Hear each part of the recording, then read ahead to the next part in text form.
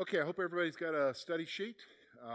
Again, we're going to start off with our map, and we're going to look at some different, finish up the nations that were being discussed. We've looked at Aram, or the Aramean kingdoms, which the center is in Damascus. We looked at the northern kingdom, Samaria, of course. We've looked at Philistia. Today we're going to look at Tyre.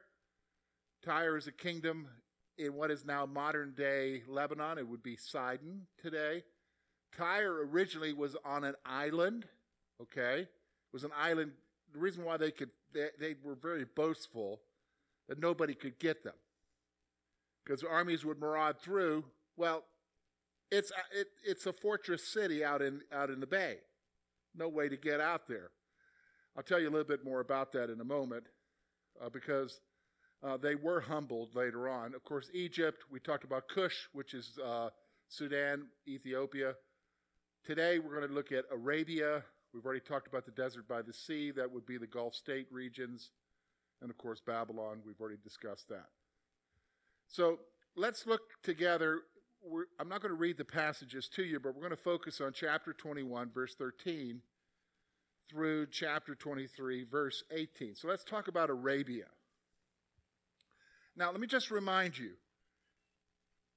God is pronouncing judgment not just on his people or giving them promises, but he's also pronouncing judgment on all of these nations around Israel, around the northern kingdom and the southern kingdom of Judah, because they're the ancient enemies of Israel, okay? So they're not going to be off the hook, especially with the Assyrian Empire that's coming. And that red area that I'm showing you here, that red area is the Assyrian Empire, okay? So let's talk about this now. So let's talk about Arabia. That's verses 13 through 17.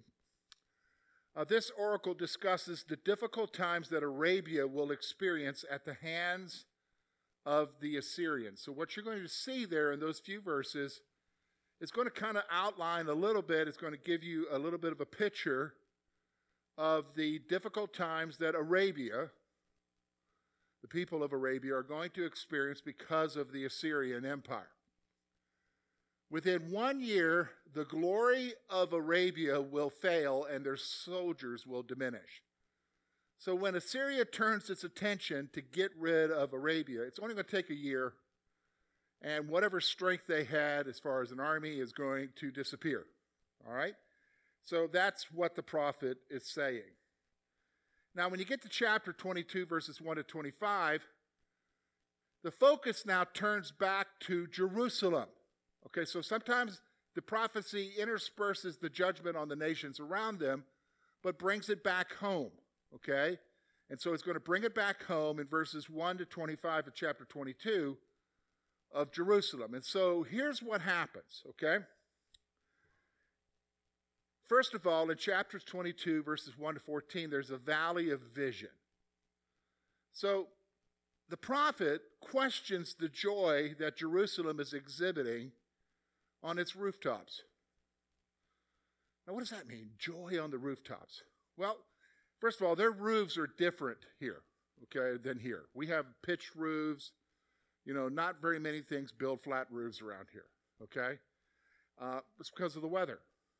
When snow comes, what lays on the roof?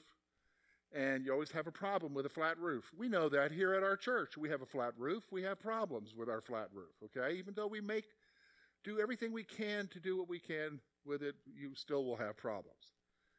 In Palestine, Israel, everything's got a flat roof.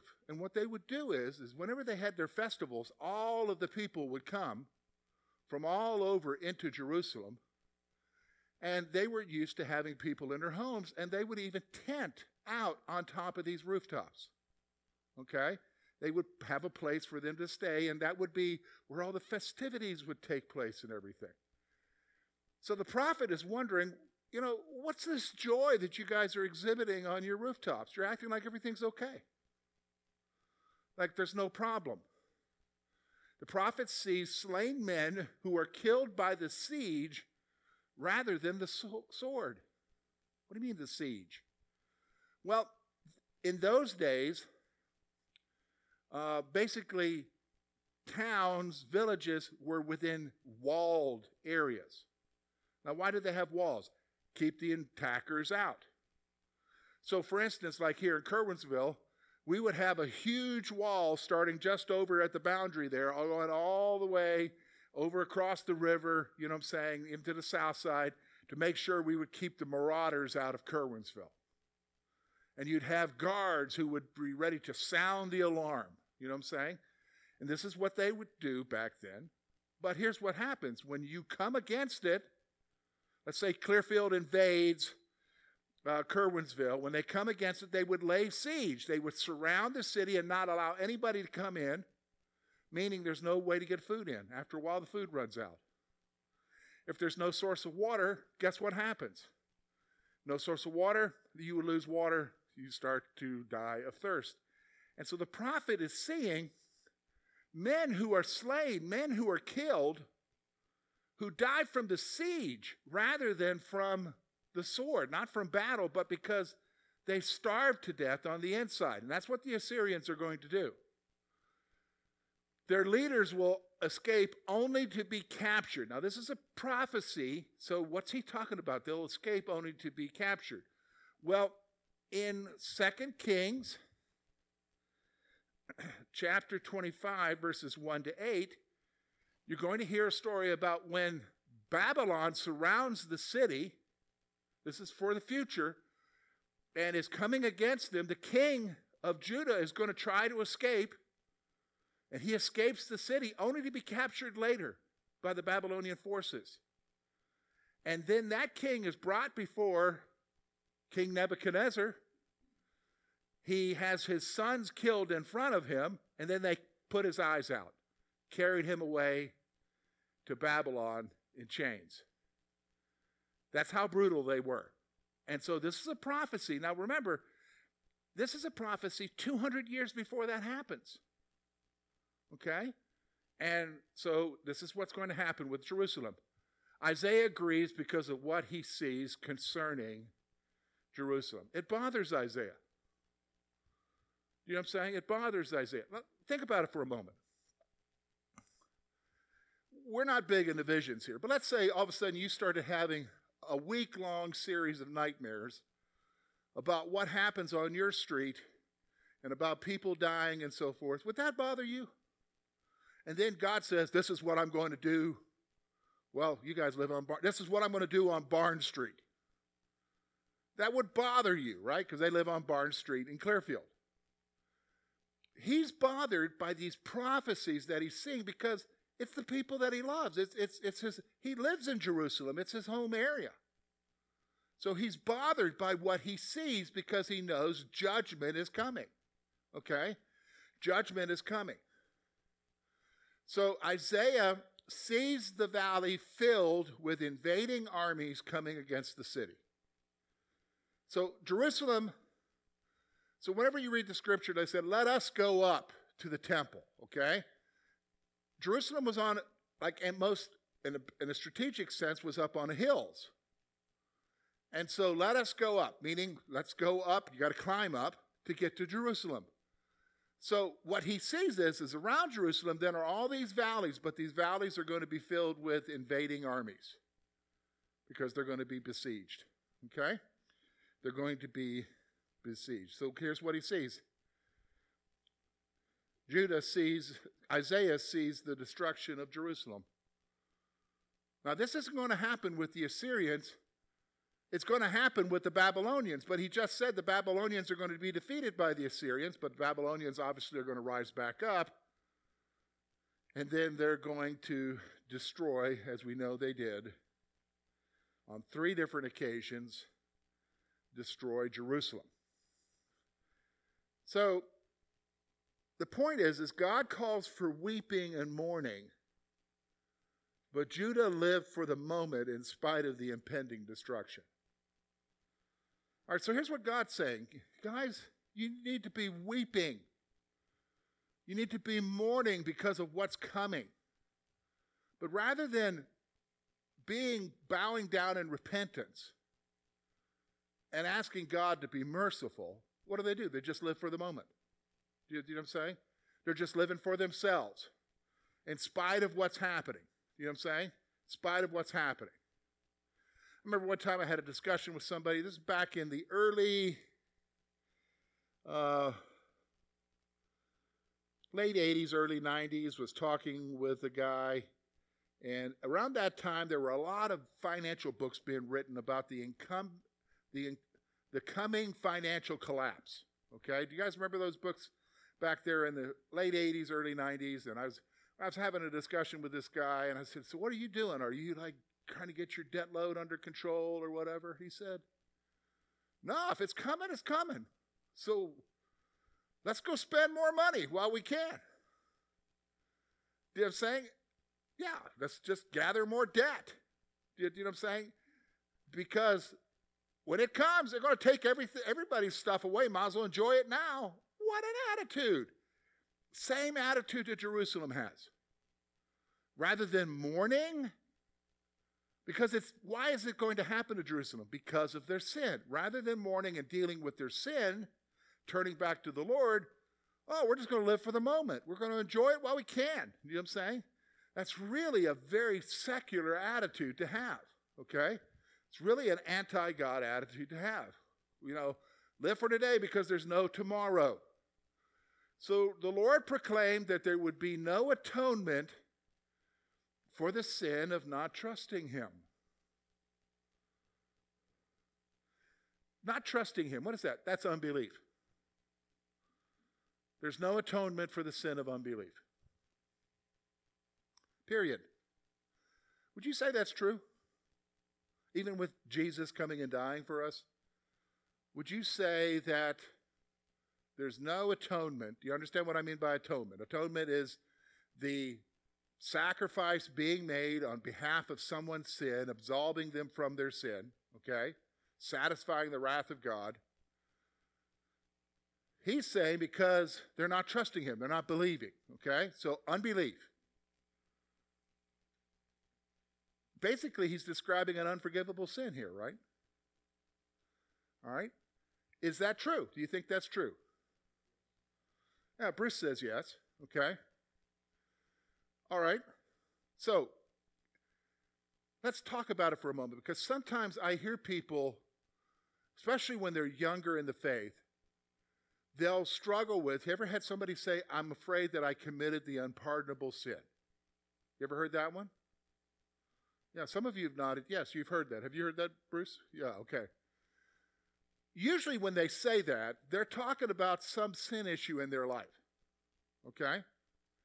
And where it comes from is when Jesus says, if you blaspheme the Holy Spirit, you cannot be forgiven. And what was the whole issue of blaspheming the Holy Spirit there in the Gospels?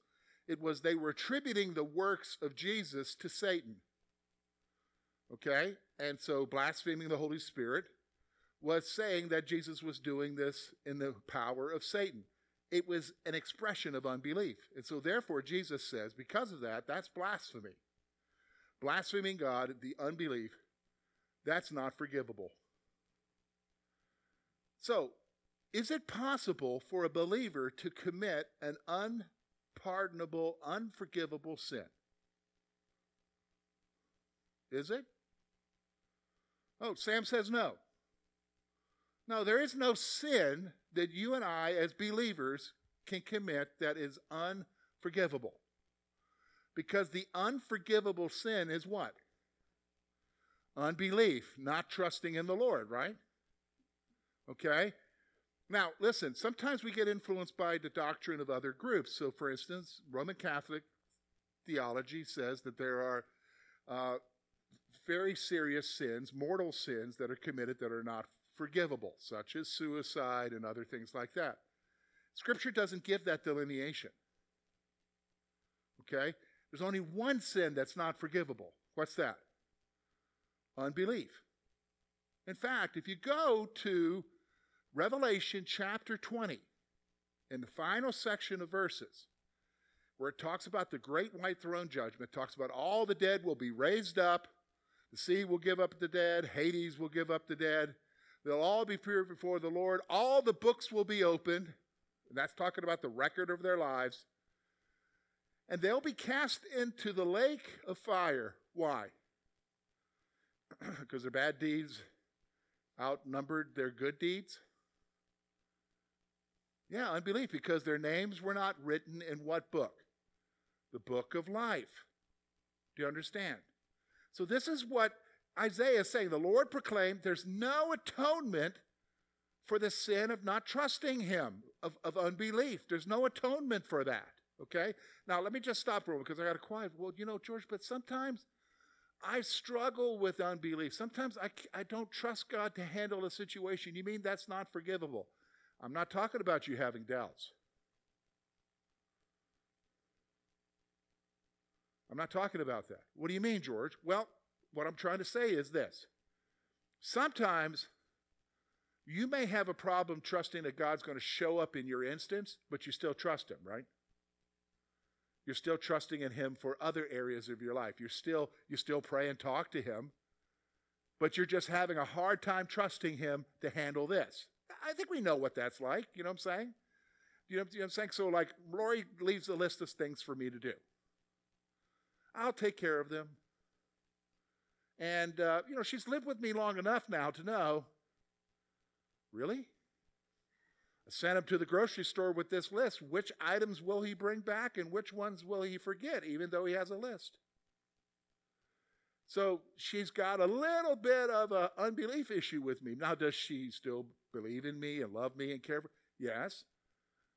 But she struggles with, okay, I gave George a list. Is he even going to pay attention? Will he lose my list? Will he leave it in the car and go into Walmart and buy stuff and then come back in and say, oh, there's the list, but I'm not going to go back in? Do you know what I'm saying? This is the same thing. When we talk about unbelief, we're talking about the rejection of God.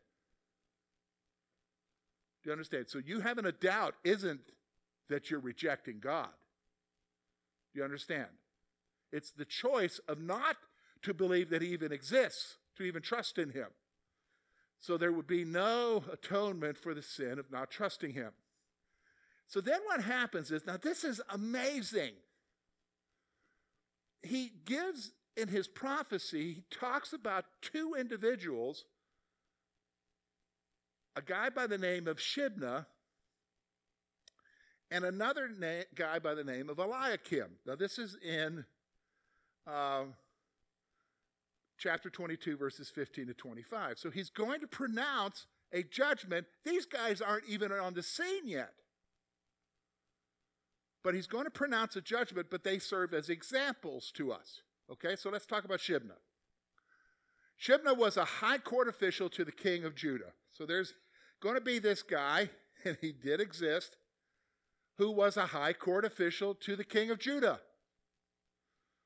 So somebody in the upper echelon, maybe a cabinet minister, somebody, okay, if you're thinking about our form of government, okay, some high court official in the kingdom of Judah. He's singled out by the prophet for judgment. So God's going to illustrate a point here. He's going to illustrate a point by pronouncing judgment on this high court official. Isaiah proclaims, rather than being important, Shebna will suffer humiliation and defeat. So he's going to be humiliated and defeated in his position. Not necessarily killed, but he's going to be losing his pomp and circumstance, his position, okay? Now, Eliakim will fill the vacated position of Shebna. So now we get to Eliakim. Eliakim, though, is going to be raised up, God says, to take over his position.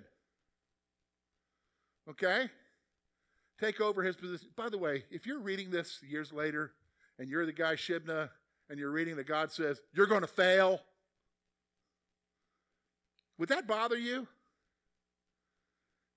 Yeah, if you believe. But if you don't believe, people write stuff all the time, right? Okay? Just that prophet, you know. So Eliakim will fill the vacated position. He will be respected in the country and bring honor to his family. Now, here's how their culture worked. When you did something, ultimately, whatever you did was to bring honor to your family. Now, we used to operate that way, didn't we? You didn't do certain things because of what it would say about your family. Okay? Our culture has changed that. We're somewhat still like that, okay? But not like this. So he gets a position, high honored position. He's respected in the country. He brings honor to his family. And God says his position in Judah will be secure. Meaning he doesn't have to worry. Nobody's going to get rid of him. He's not going to be humiliated like Shebna. He's going to be secure. However, the Lord follows up with another statement. Yet one day security will fail in the day of judgment. One day, okay, you're going to be secure in your position, but there's a limit to that because one day, guess what's coming, guys? The day of judgment to come. That's what's going to happen. And nobody will be secure then, right? Nobody will be secure. All right, so that brings us to Tyre. That's in chapter 23, verses 1 to 18. So I remember I told you at the beginning that Tyre was this Sidon. It was an area, a kingdom, but the main center of the kingdom was on an island off the coast of what we now know as Lebanon. And they were pretty arrogant and boastful, okay?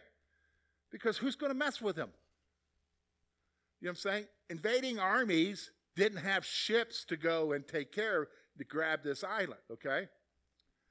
Well, God's got a judgment for them. And I'm going to tell you what happened in history here in a moment, okay? So the first thing I want you to notice is the prophet calls the merchant ships to wail at the news of the city's destruction. Tyre was a very wealthy city nation. Why? Well, they're on the sea. They have ports. What do you get at ports? Merchants who bring what?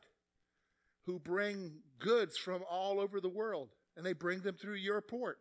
So therefore, you can what? You can tax them. Do you understand what I'm saying? You get a cut of whatever they're bringing in. They're bringing you the best of everywhere. Gold from here, wheat from here. I mean, everything is coming there. And that made them boast. They had lots of money. And here the merchants did lots of business through them. It was like a great place to do business. And so the prophet calls the merchant ships to wail at the news of the city's destruction. The nations will mourn as they are affected by the fall of Tyre.